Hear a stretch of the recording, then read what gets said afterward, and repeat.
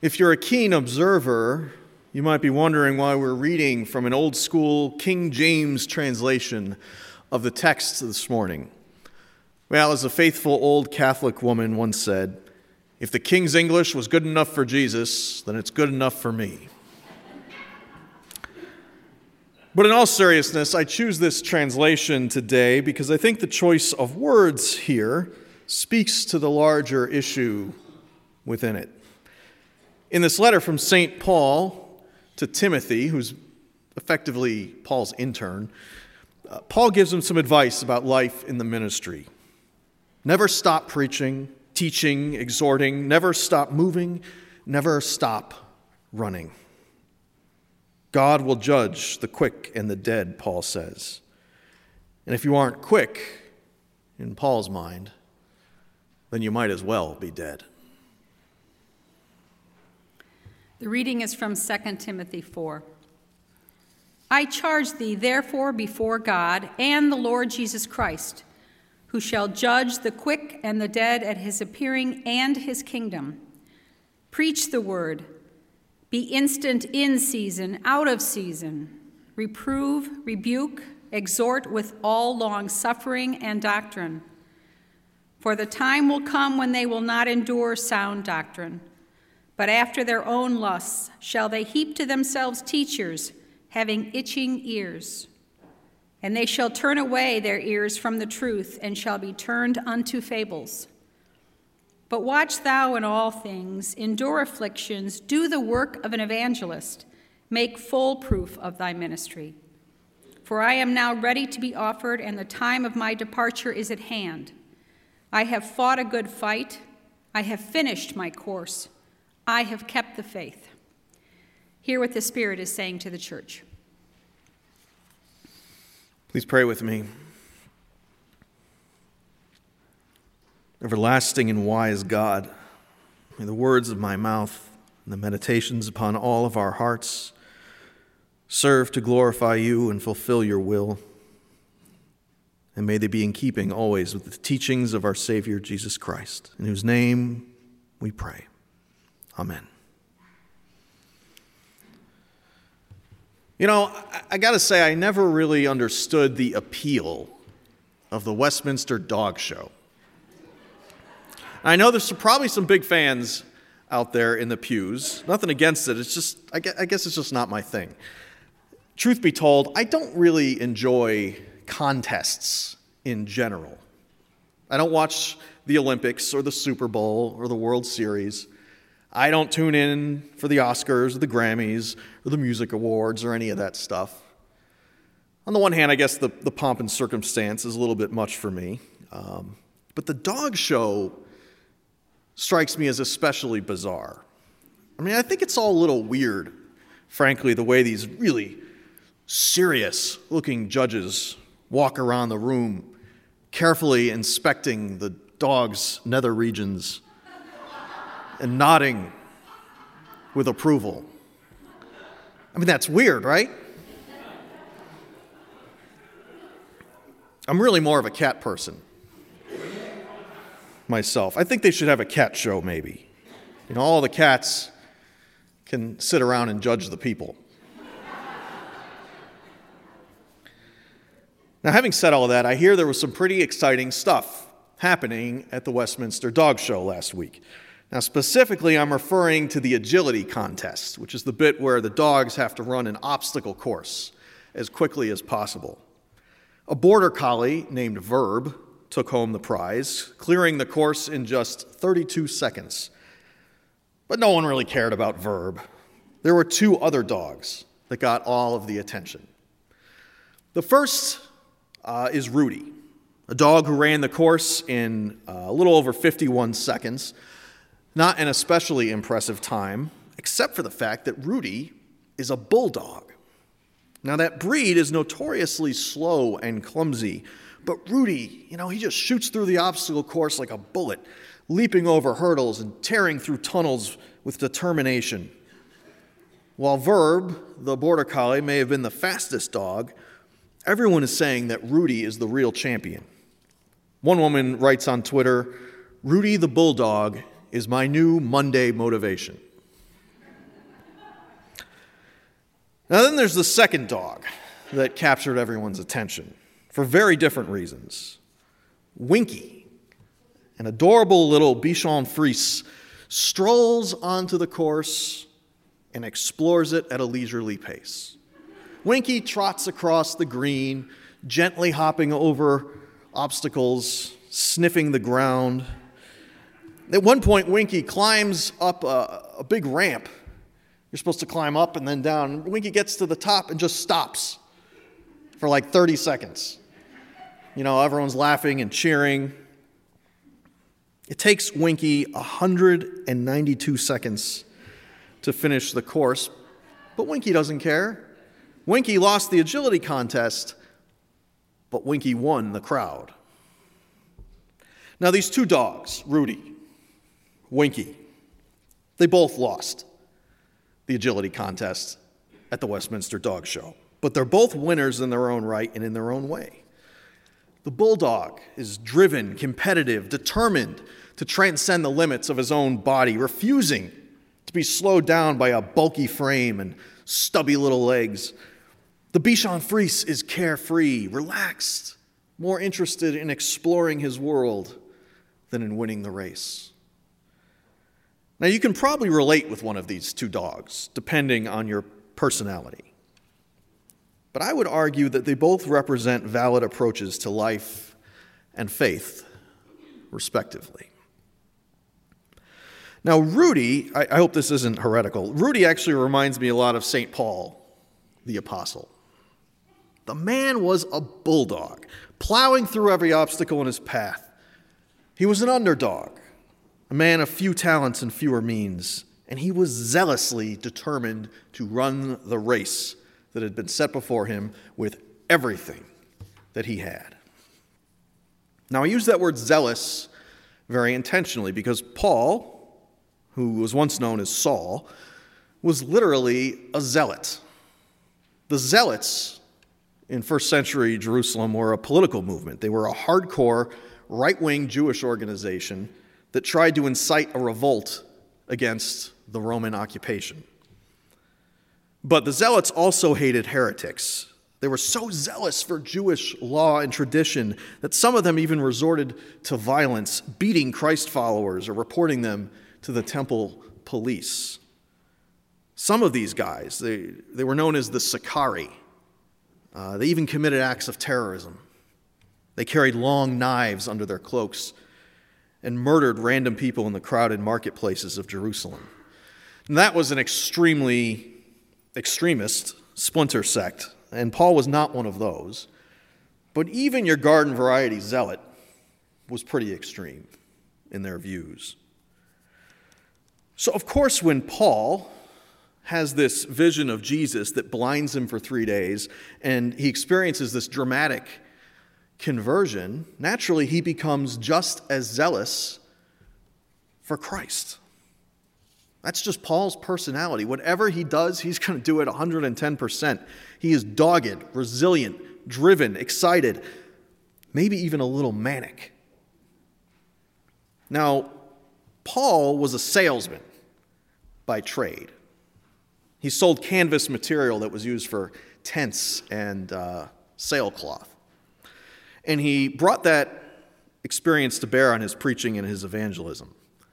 Paul, in some ways, had the attitude of a franchise owner, determined to keep on growing his business with one store after another. Except that now, Paul's business was church. He moved from town to town, city to city, traveling across the ancient Mediterranean and establishing one church after another. And in this text, Paul is writing to his apprentice, Timothy. And Paul says that God will judge the quick and the dead. Now, the use of the word quick here is reflective of the King James Bible and the time it was written in. In those days, quick was a synonym for being alive. So in other words, the living and the dead, the quick and the dead. But for Paul, that really is what it meant to be alive, to be quick, fast, vigilant, diligent, competitive, always running a race. He even says specifically several times in his letters that he is running a race. He says it in this one to Timothy. He says he's growing tired and he's finished his course. He's always running. Be instant in season, out of season, Paul writes. Reprove, rebuke, exhort, endure afflictions, do the work of an evangelist, make full proof of thy ministry. Whatever you do, Timothy, just don't stop. Don't slow down. Run the race, finish the course. Paul would do well, I think, in the 21st century rat race. He'd write emails to the churches on his smartphone while flying from one to the next. He'd take his work home with him or to the hotel that he's staying at when he's traveling abroad. He'd keep an active social media presence, marketing his new church initiatives to the world. He would be very successful. But I wonder if he'd have the time to play with his kids, or to get enough sleep,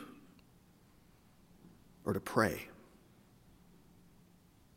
Something tells me he wouldn't be caught dead slowing down. Now Jesus, on the other hand, Jesus kind of reminds me of the Bichon Frise. Winky. He's patient, observant, curious, and in no hurry to be anywhere. You don't get the sense that Jesus had a schedule or much of an agenda. He just sort of wanders around, sailing back and forth across the Sea of Galilee, never going anywhere in particular. He spends most of his time eating and drinking and just hanging out with people, talking. He sits in the desert for over a month, doing nothing at all, just like Winky coming to a full stop at the top of that ramp.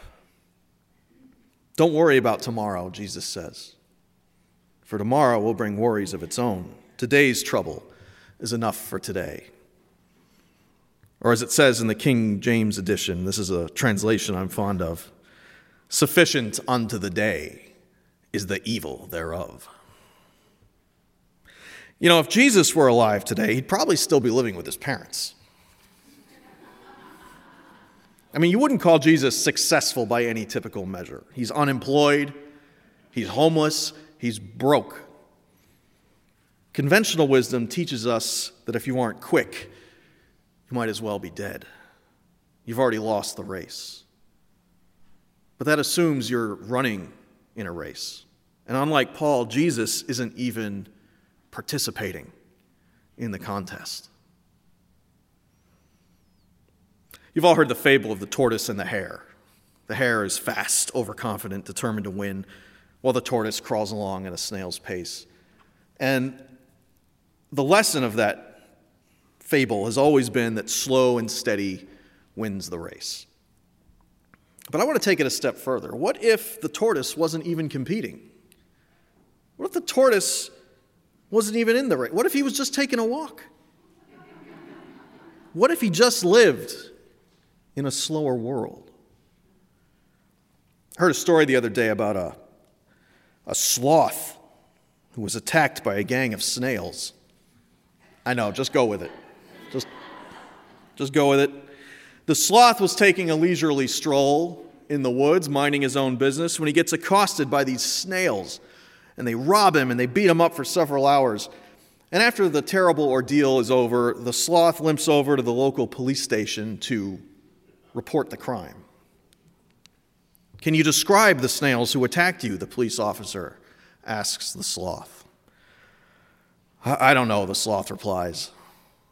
It all happened so fast.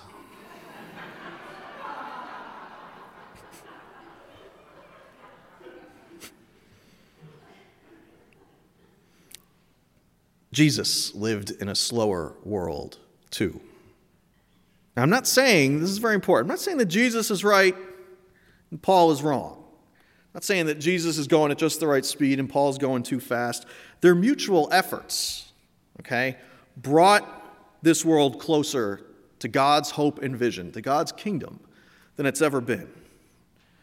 Their respective abilities to to be patient and contemplative, hardworking and ambitious, played well together. Jesus established the faith, and Paul established the church.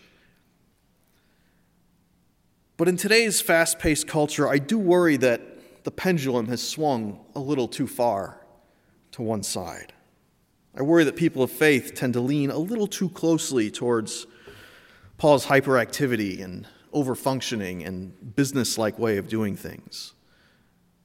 I feel like we're a little too quick to judge, a little too quick to act, a little too quick to take on more than we can handle.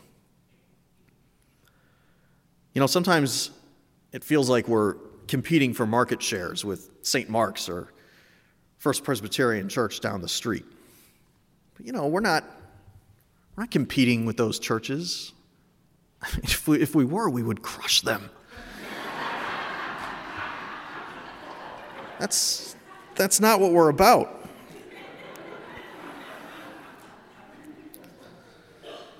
But sometimes we're more focused on metrics and worship attendance and competition and worldly measures of success than we are on prayer and faithfulness and discipleship. We're contestants in a race. That's what we're raised to do in this world. And we don't dare stop or slow down. I saw a fantastic movie recently, an homage to the spaghetti westerns of the 1960s called The Quick and the Dead. Now, The Quick and the Dead is directed by one of my favorite directors, Sam Raimi. He directed some of my favorite movies. He directed Evil Dead, The Evil Dead 2, Dead by Dawn, The Evil Dead 3, and also Ash versus the Evil Dead. You get the idea. Great director. Anyway, this is not a horror film. This is a straight-up Western, The Quick and the Dead. And this is a movie about a small Western town that's run by an aging outlaw named Herod, appropriately. And Herod is played by Gene Hackman. And every year, Herod hosts a quick draw contest to determine the fastest gun in the West. And naturally, this attracts a host of very colorful characters. There's a slick gambler who can blow a hole in an ace of spades from 100 yards away. A very young Leonardo DiCaprio plays Herod's son, determined to earn his father's love and respect by killing him in a duel. Sharon Stone plays the lead, is a vagabond who chews cigars and drinks whiskey with her best Clint Eastwood impression. As the story goes, Herod killed her father, who was the town sheriff, when she was just a little girl, so she's come into town and entered the contest seeking revenge. But the most interesting character, I think, is played by Russell Crowe, and he's a clergyman, though he used to run with Herod's gang when he was younger. And Herod, determined to force this man to sort of come to grips with his killer instinct, forces the preacher to compete in the tournament. He chains him to a post between rounds and hands him an old rusty revolver with a single bullet to defend himself in a series of duels. Now, Crowe, the preacher, he's a pacifist. He refuses to fight. He refuses to participate in this bloody contest. But when push comes to shove, his trigger finger, always seems to end up moving of its own accord, as if by instinct. And you can see the anguish of indecision playing on his face in the seconds before the clock strikes high noon every day, as he's wrestling with his decision, trying to decide if he's going to kill or be killed. Now, his survival instinct ends up winning out, and he does fairly well in the contest. But the truth is, the preacher doesn't belong in this contest. No more than Winky belongs in the Westminster Dog Show. No more than our faith belongs in the rat race. It's all about balance, really. Life requires hard work, and success requires a fair bit of ambition. And now those things can also help a church to be successful. But as a church member said to me last week, and this stayed with me, God calls us to be faithful, not successful. Those things aren't necessarily mutually exclusive, but if you had to choose, we can do good work, hard work, faithful work, without getting caught up in the world's contests. At the end of The Quick and the Dead, I don't want to spoil it for you because I know you're going to run out and watch it this afternoon, but I'm going to. So at the end of the movie, Sharon Stone defeats Herod in a dramatic duel, and then she pulls out her father's old sheriff's badge and she tosses it to the preacher. "Law and order's come back to town," she declares before riding off into the sunset. As for the clergyman, well, he finds a kind of balance. Seizing this badge, he makes peace with the need to fight, but now as a lawman, he fights for justice. So too, people of faith, we are called to make our peace and to set our pace according to God's time. Someplace between the road that Paul tirelessly traveled and the desert where Jesus sits still. Someplace between Paul's endless correspondence and Jesus' refusal to ever put pen to paper. Someplace between moving too fast and not moving at all. Someplace between the quick and the dead. Amen.